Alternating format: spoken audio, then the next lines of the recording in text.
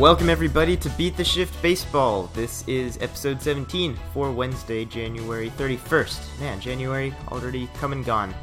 I am Alex Uwe, and I'm here today with Ray Estrada. How you doing, man? I'm doing good. How are you?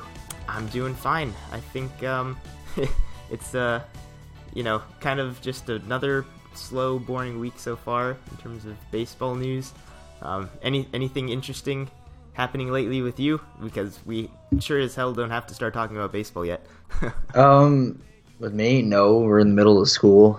Midterms are coming up, I guess, but... Oh, it's so boring. Life is just really boring right now, I guess. There's no other way to put it. We gotta find some new excitement. Baseball will be back soon enough. I mean, we'll start playing games soon, actually, with our club team. That's something to talk about. Yeah. Still not for a couple weeks, though. So no. Not even that is coming up quick enough. It can't come back quick enough. But in the meantime, we'll be talking about the Cubs as part of our Team of the Week series.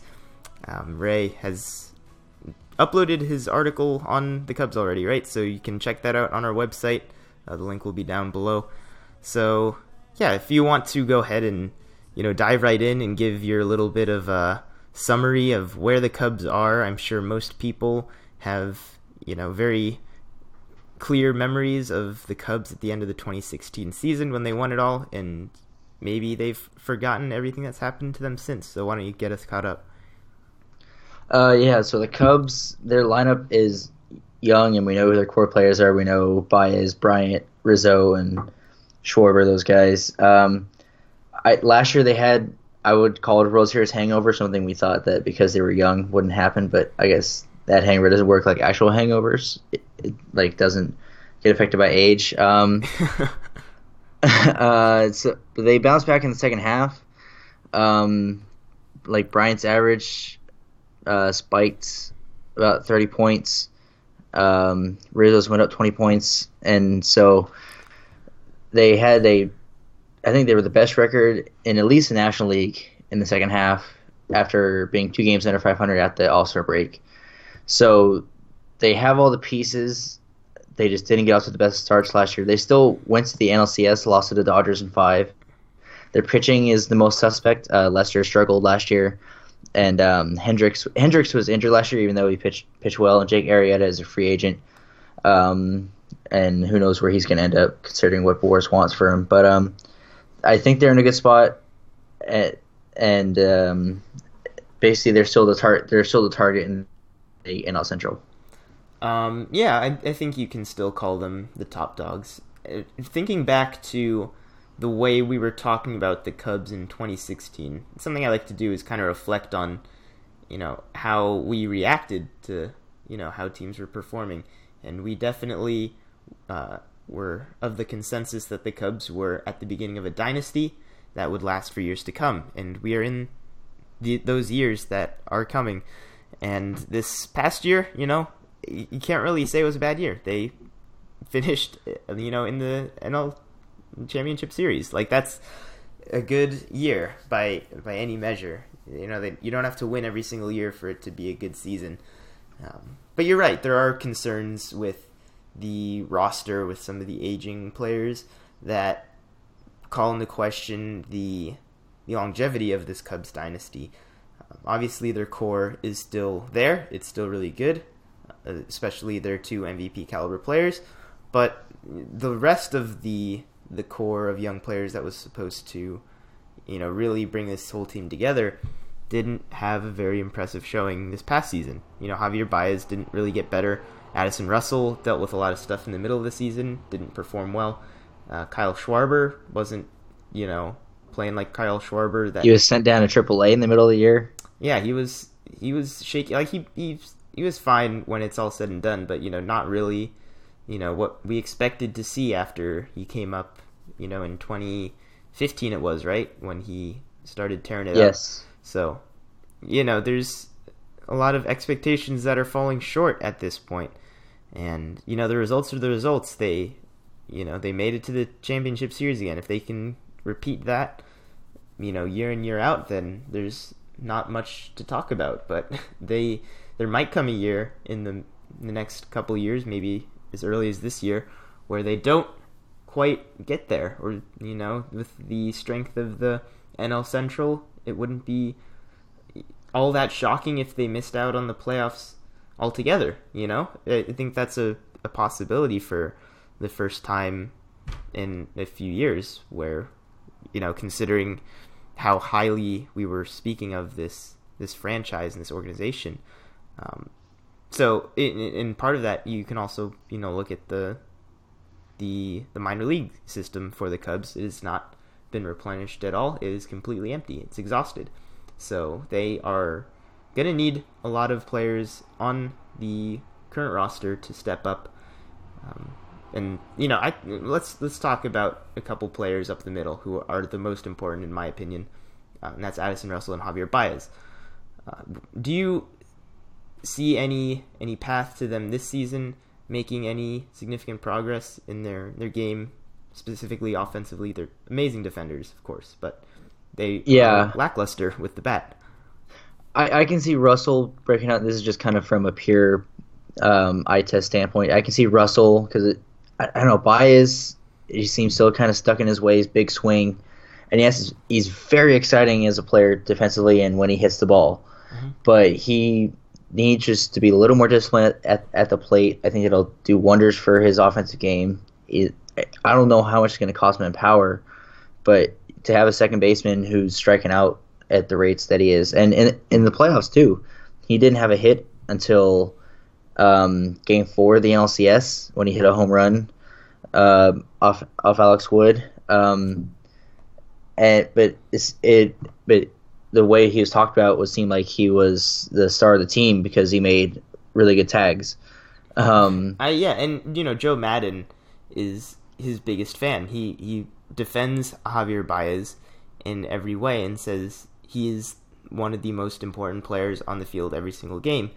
Not just the energy he brings to the clubhouse, but he is always at the center of one of the most important plays in every single game. It's just how it is. He's one of those players. But that doesn't mean he can't be better than he is.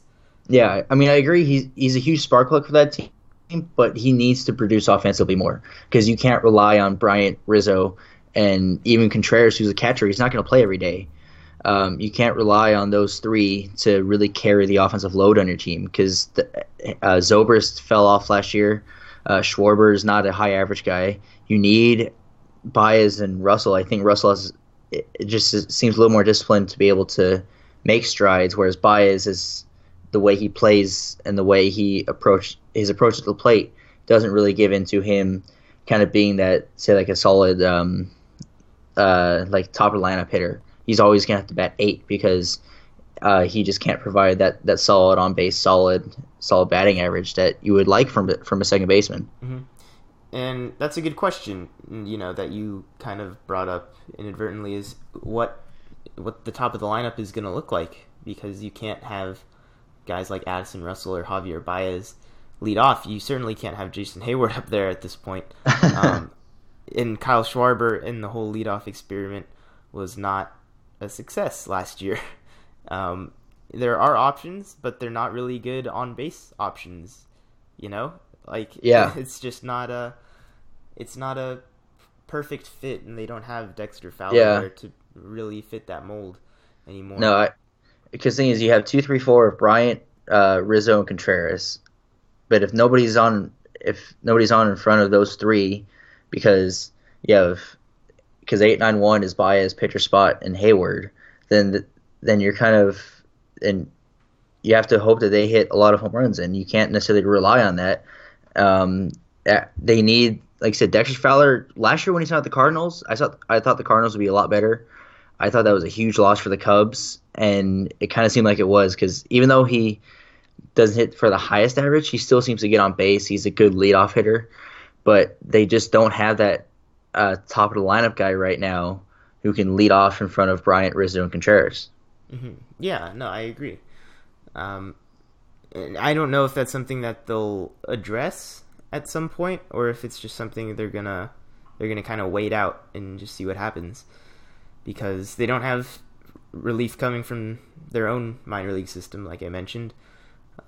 So we can kind of just take some time to bounce around the field now and talk about some of the other players that are going to be playing important roles this year. So I think staying up the middle, Albert Almora will probably see a lot of starting time in the outfield. Obviously, they mix and match a lot, but he is one of the best defenders that the Cubs have on a already very good defensive team, and I think he can make some strides, with the bat. That's the stopgap for a lot of these players. That can make him a very, very good leadoff type hitter. Like, just if he can make some improvements here and there, they're just waiting on somebody to do it at this point. What do you think about Albert Almora in terms of playing time and role with this team? I really like Albert Almora. He's a very solid. I think he it's could. A tough name to get out. I think he could very well be that top lineup guy. In 299 at bats last year, he hit 298 and got on base at a 338 clip. I think he could be that guy. He's a very good defender and center who does offer a little bit of power. Mm-hmm. I honestly think he should probably be he's the long-term option. He's only 23. The long-term option in center field, although, I mean, you have Hayward, who you spent way too much money on. He's not going to opt out at this point. No, he's not worth more now. But I think Almora is a very promising player, and I like if he has a very solid full year next year. I think they have a very solid 1 through 4 if they hit him at top of the lineup. Yeah, and he has very impressive bat-to-ball skills, which is something you can say about a lot of the Cubs hitters. It's just plate discipline. And I can't pick out anybody in particular and say that it's going to help this one player more so than the others, because they all just need to be better at it. They're a very aggressive team, a very unique brand of baseball, but, just aside from Rizzo and Bryant, they are not, gonna bump up those on-base percentage numbers quite enough to they're going to go through a lot of those slumps that you mentioned at the first half of last season. They were not a good baseball team. And that doesn't mean they're destined to not be a good baseball team with the players they have. It's just a very volatile system that they're running there. Yeah, and I think, like you said, we talked about after 2016, like, it would seem like the Cubs are the best team in baseball, and I was making a case that the Dodgers could be, but it seemed like it was a very close race. Like, how do you stop this Cubs team? And then we saw what happened in the first half, saw what happened in the playoffs, and it's like, okay, these players are mortal. Chris Bryant's not going to go off every single year, and their pitching's not young, which is what we kind of realized last year. Like, hey, their pitching is their biggest cause of concern, but I think that's what kind of drove the conversation for the Astros this offseason, is that we realized, okay, this Astros team is young, upstart, very good, but we know what happened to the Cubs, so let's not say they're going to all of a sudden win 3 straight World Series, because we know how volatile baseball is itself and how volatile other teams are. Yeah, and let's talk about one of the most important pitchers on this team, Jon Lester, who, as you mentioned, did not have a good 2017 season. By his standards, by any standards, it was just not a very good season. He added 4.3 ERA, and the FIP was, right around where it should have been there. It wasn't a super unlucky season. He did manage to strike out a batter per 9 still. He's a really good pitcher in that regard, and was healthy. Apparently he was healthy. Still made 32 starts. So, in thinking that the main concern with Lester would be his age and his durability, that hasn't been the case. He's made at least 31 starts in every season since 2008. Wow. He's a horse. That's what he is. That's more impressive than I thought, actually. I guess I just never thought about how Jon Lester's always on the field, but it didn't seem to matter because last year was really bad, and that's coming off of a 2016 season where he was one of the 5 best pitchers in all of baseball. Arguably he had an amazing second half and was, looking like a phenomenal signing for the Cubs, just if not for that one season, almost earning back, all of whatever the life of that 7-year contract he signed was. So there's a lot of time left for Lester. and he's not an old man. I'm tired of looking at pitchers in their he's 34 years old. He's in his mid 30s. But that is not an automatic death sentence, especially for a pitcher who has been healthy throughout his career. He's been producing at a high level. I think last year was a blip on the radar, but it was an outlier. I don't think it's going to continue into next season. He's too good of a pitcher to let himself run back out there and continue to perform the way he did. He's the kind of guy that'll benefit a lot from a full reset and just take advantage of everything. He had to adjust to losing his personal catcher. I don't think that's gonna hinder him any further than it did last year. Do you think Lester's gonna bounce back, or are you kind of in the other camp? I'm a little more pessimistic about Lester because he is healthy. Like I said, he made the same amount of starts as last year. In fact, he's made 32 starts for 4 consecutive years, but he pitched to 22 less innings, 17 less strikeouts, and teams hit nearly 50 points higher against him, which is cause for concern. And his WHIP jumped by a 0.3 from 1.02 to 1.32. And I agree that 2016 was a very good year, but even off of his previous numbers, there's a downward trend. So I think there's some more cause for concern. I don't have necessarily questions about his health. That's not an issue, but it seems like he's not as effective as he once was. Mm-hmm. Yeah, and that's a fair assessment, so to speak. I'm trying to look for some batted ball stats to go off of here with Lester, and it's hard to identify exactly what it is. Obviously, he gave up a lot more home runs last year. The ground ball percentage stayed about the same. He was just giving up what we would imagine to be a lot harder contact. Not necessarily more, fly balls than we're used to, but we can talk about the juiced ball we want. And some pitchers were affected more so than others, and Lester was affected pretty significantly by that change. His home run to fly ball rate went up like almost a whole point. I have trouble describing that in a way that makes sense to scale, but the gist is that it was a rough season, but it wasn't something has changed with Lester, and he's doing something wrong. He just ran into a lot of harder contact. He just did not adjust to that at all. To kind of a couple of stats that I think are interesting. BABIP against him last year was 313 compared to 258 in 2016, but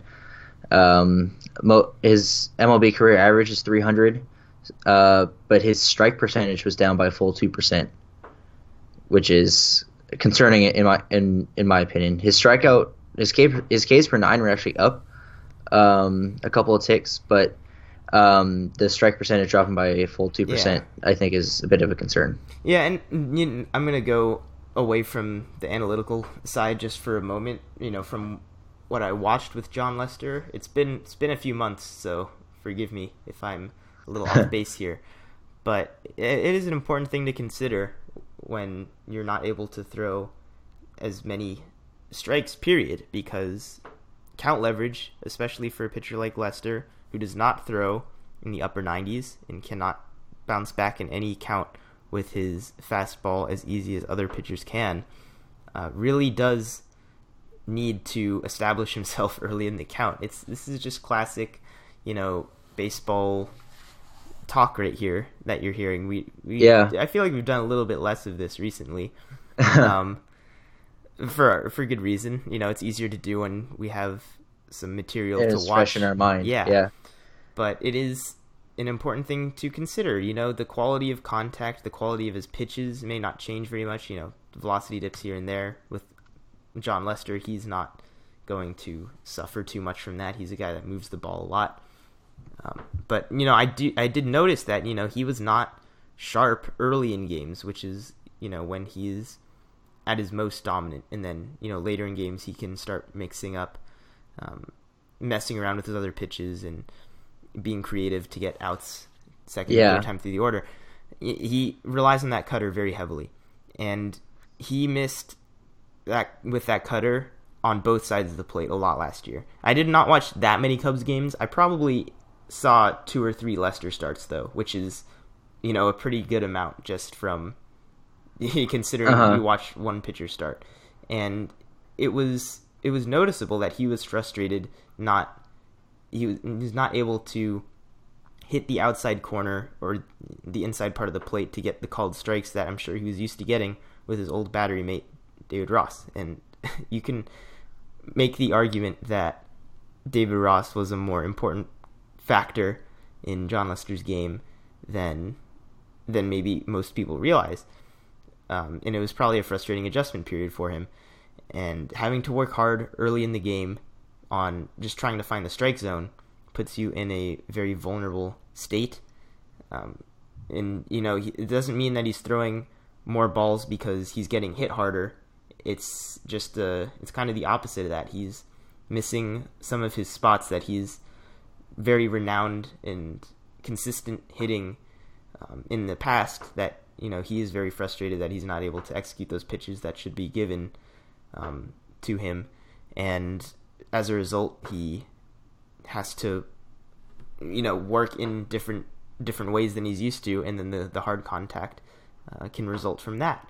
It basically what it comes down to, when the pitcher's not in a groove, when they don't have control of their best pitch, that's something that can throw anybody off. Yeah, and I noticed it too in the NLCS, watching all the Dodger games. He had one NLCS start, 4 2/3 innings, only gave up 1 run, 3 hits, but he walked 5 hitters, and only struck out 2. Mm-hmm. And he walked 3 guys in 9 2/3 and a couple of appearances in the NLDS with only 5 strikeouts between those innings. So I did notice that too, is that I'm not too sure. I like to look at, I'm not going to look at pitch data. That's a lot to look at, but like how much Ross helped him, how much was he getting squeezed so much? But I think it's one season is too big of a sample size to say he was getting squeezed all season. Mm-hmm. No, I'm not. I wasn't even trying to argue that he was getting squeezed. I know you weren't suggesting that, but I think some people can take it that way. But that looked like the biggest thing. Like, and it kind of makes sense that his biggest issue is that he's not throwing enough strikes, and because, like you said, he's not an overpowering guy. He can't just it's 3-0. Just throw 3 fastballs down the middle and dare them to hit it. He doesn't have that ability to do that. So whether that is cause for concern and going forward, I'm not sure, but it's certainly not encouraging. Yeah, so that was fun. It was just a little bit of general baseball strategy talk from us. I do kind of miss that. If you want to hear us talk about that more, let us know, and we absolutely will, because it's very enjoyable. So let's keep talking about Cubs pitching, and I guess next we'll move on to their newest starter, and that's Tyler Chatwood, who finally got himself out of Colorado and is inserting himself into a very good rotation. People have high hopes because he was a very good road pitcher last year, but obviously you can't just throw away all the starts that he made at his home field, and maybe people are overly optimistic because he isn't really a high strikeout pitcher necessarily either. He's a very mediocre pitcher when it's all said and done. So will he be mediocre with the Cubs? Will he be a diamond in the rough, or will he kind of just be Tyler Chatwood of last year? Yeah. My thing about Tyler Chatwood is that people say, "Oh, well, he was a good pitcher in Colorado and good road pitcher." He's okay on the road still. He's not dominant on the road. He pitched to a 6 ERA at home, the 3.02 batting average against, which is not good. On the road, 349, 200 batting average against, which is low, 1.23 WHIP, only 62 strikeouts in 77 innings on road games. Just as many home runs actually given up on the road as at Coors Field. Mm-hmm. So I think he's kind of a middle of the road pitcher. I think his overall numbers will improve, not pitching. Most of his games in Colorado, but he's not going to come out of Colorado and all of a sudden, okay, here's a Cy Young caliber pitcher. And obviously they didn't give him that kind of money. But I think he's just kind of a cog in that rotation. I don't know if he's necessarily going to be the savior of that rotation. Yeah, it's a good fourth starter right now. He'll probably end up being the fifth starter if the Cubs make another move. So I suppose we can talk about other moves the Cubs could make. The rest of the rotation is about the same as it has been before. Kyle Hendricks is very good. I don't have concerns about Kyle Hendricks. And and Jose Quintana, also a very good pitcher, who is, not very controversial in many ways. So let's talk about pitchers that they can add. They have their choice still at this point. Darvish, Arrieta, Alex Cobb still out there. These are all pitchers that the Cubs have been linked to at some point in time. Which, if you had to pick one of these three in terms of likelihood that they sign with the Cubs, which one would you say?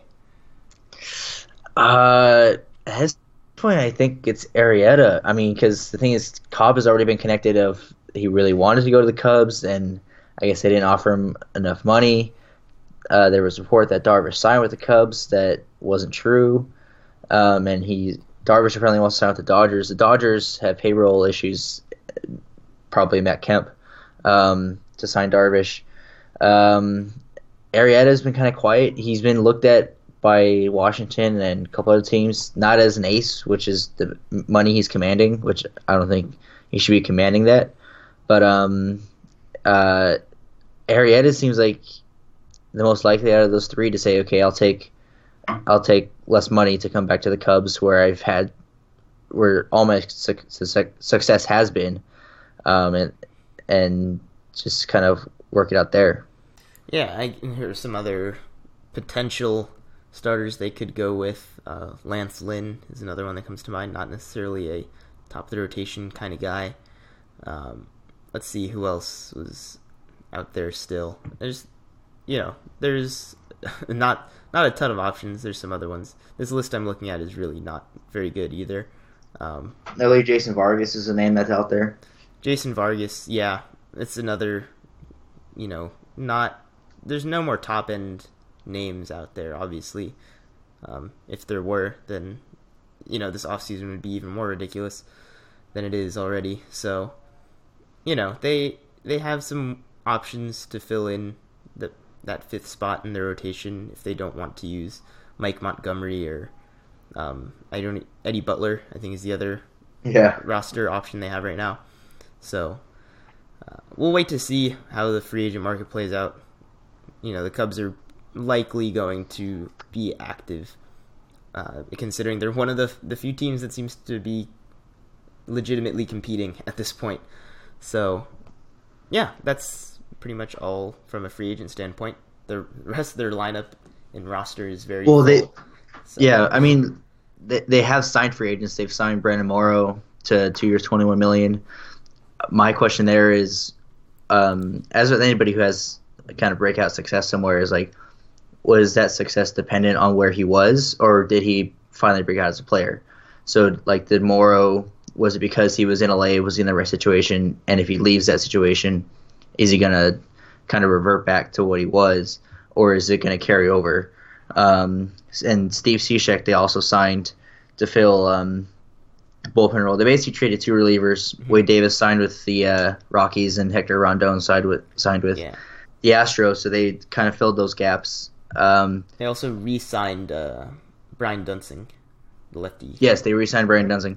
I think Cishek's a really good signing because he had a very solid year last year between Seattle and Tampa Bay, and I think he's in that setup role. He's very good. He was a good closer with Miami for a little bit, but then it kind of fell off. But found a setup role, and I think he's fine. So that bullpen seems solid again. The big question mark is Morrow. The question is he a question mark? I think the question mark is he a question mark? It's very interesting in the way that, yeah, but But yeah, in terms of other free agents, besides another starting pitcher, they don't really have the flexibility in terms of roster space to go after anybody. Mm-hmm. And they did get Drew Smiley, who is recovering from injury. That's another Tommy John, yes. Other guy worth mentioning. And I guess one other bullpen guy that intrigues me quite a bit is Dario Alvarez, who, if any of you happen to listen to the Effectively Wild podcast, he was featured in their minor league free agent draft that they do every year. He is a very compelling high strikeout relief pitcher that the Cubs signed to a major league contract, despite being minor league free agent eligible. So I don't have the minor league numbers in front of me now. I had them in front of me. Essentially, he strikes out a lot of batters. Yeah. Hasn't thrown a lot of innings the last few years, but when he does pitch, strikes out a ton of batters. Like I feel like I'm leaving you hanging now, so I'm going to try to pull these back up. I had it open just moments ago, but somehow ended up closing it.